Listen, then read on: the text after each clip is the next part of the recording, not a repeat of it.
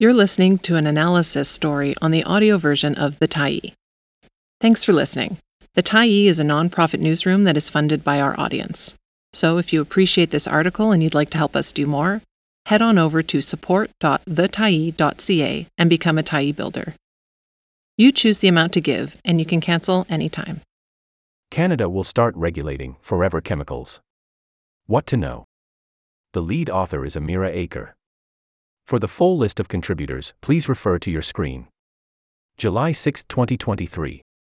Canada recently took its first bold step to regulate the production and use of a large group of chemicals called PUR and polyfluoroalkyl substances, or PFAS, a family of environmentally persistent and toxic chemical compounds.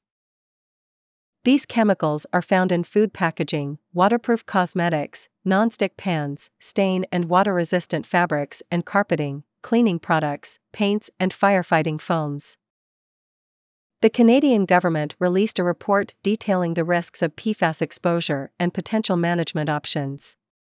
This report, which advocates for the regulation of the thousands of PFAS as a whole, will directly influence future regulations and policies surrounding their production and use. This contrasts to previous policy initiatives that targeted PFAS individually. As environmental health researchers, we believe that the government needs to regulate and, eventually, stop the continued release of persistent toxic PFAS into the environment and also prevent the creation of any toxic replacements. How PFAS affect us. PFAS, also known as forever chemicals, are used in various consumer products and industrial processes for their water and stain-resistant properties. Recent reports even show the presence of PFAS in the fluids used during hydraulic fracturing, or fracking, a process used to extract oil and gas from soil beds with low permeability. The widespread use of these chemicals can be attributed to the strong chemical bond between the carbon and fluorine atoms that make up the backbone of PFAS. The bonds create an impermeable film, preventing grease from seeping through food packaging or water going through clothes. However, that strong bond also leads to PFAS taking years, even decades, to break down in the environment. Once in the environment, they accumulate in water bodies, particularly in marine species. They get more and more concentrated as they go up the food chain. For example, larger, older fish tend to contain higher concentrations of PFAS compared to smaller, younger fish.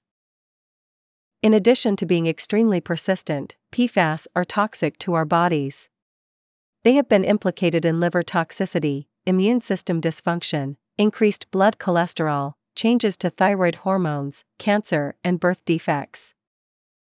While there are still gaps in our understanding on how PFAS cause disease, the industry has been aware of PFAS' toxic effects on health and the environment since the 1970s, almost half a decade before the public health community.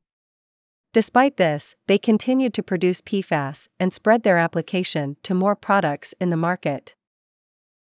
Because of their ubiquitous use, these forever chemicals are now found in every corner of the globe.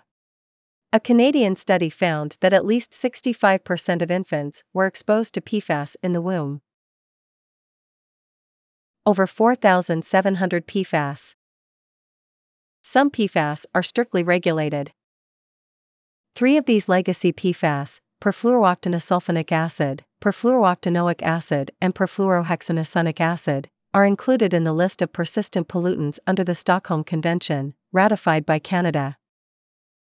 Only a few exemptions are allowed for their production and use by the 152 member countries, not including the United States, which did not ratify the convention.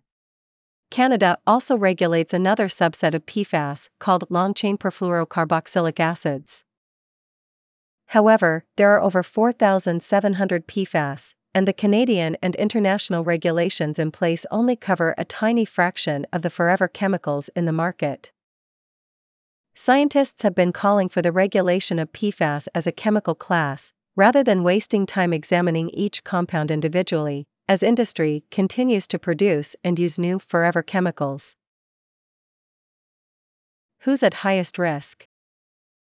As public health scientists try to catch up with the industry's unrestrained chemical production, some populations are put at heightened risk of PFAS exposure, including firefighters, pregnant women, and Arctic indigenous populations. As emphasized in our report, Inuit people living in Nunavik have some of the highest PFAS concentrations worldwide. Some compounds measured in their blood were up to 7 times higher than the concentrations measured in the rest of the Canadian population. This is because PFAS used in southern latitudes get transported north by atmospheric and water currents. Once in the Arctic, they enter the food web, leading to exceptionally high concentrations of PFAS in some wildlife, including species that are part of the Inuit traditional diet. Living off the land and harvesting local species like marine and land mammals, fish and birds are integral to Inuit culture, food security, and food preferences. This environmental injustice forces Inuit to think twice about consuming the nutritious foods from their own land and essential to their traditions. Towards better regulation. The Canadian report also shines the spotlight on the need for studying PFAS mixtures. We are all exposed to various PFAS at once, be it through the use of multiple PFAS in a single product or our overall exposure to various PFAS from various sources. Yet, we know little about the impact of being exposed to multiple PFAS at a time. Ongoing scientific studies are trying to understand the implications of mixtures on our health and how to regulate these forever chemicals accordingly. The Canadian report is a necessary step to inform future regulations and stop the continued release of persistent PFAS in the environment.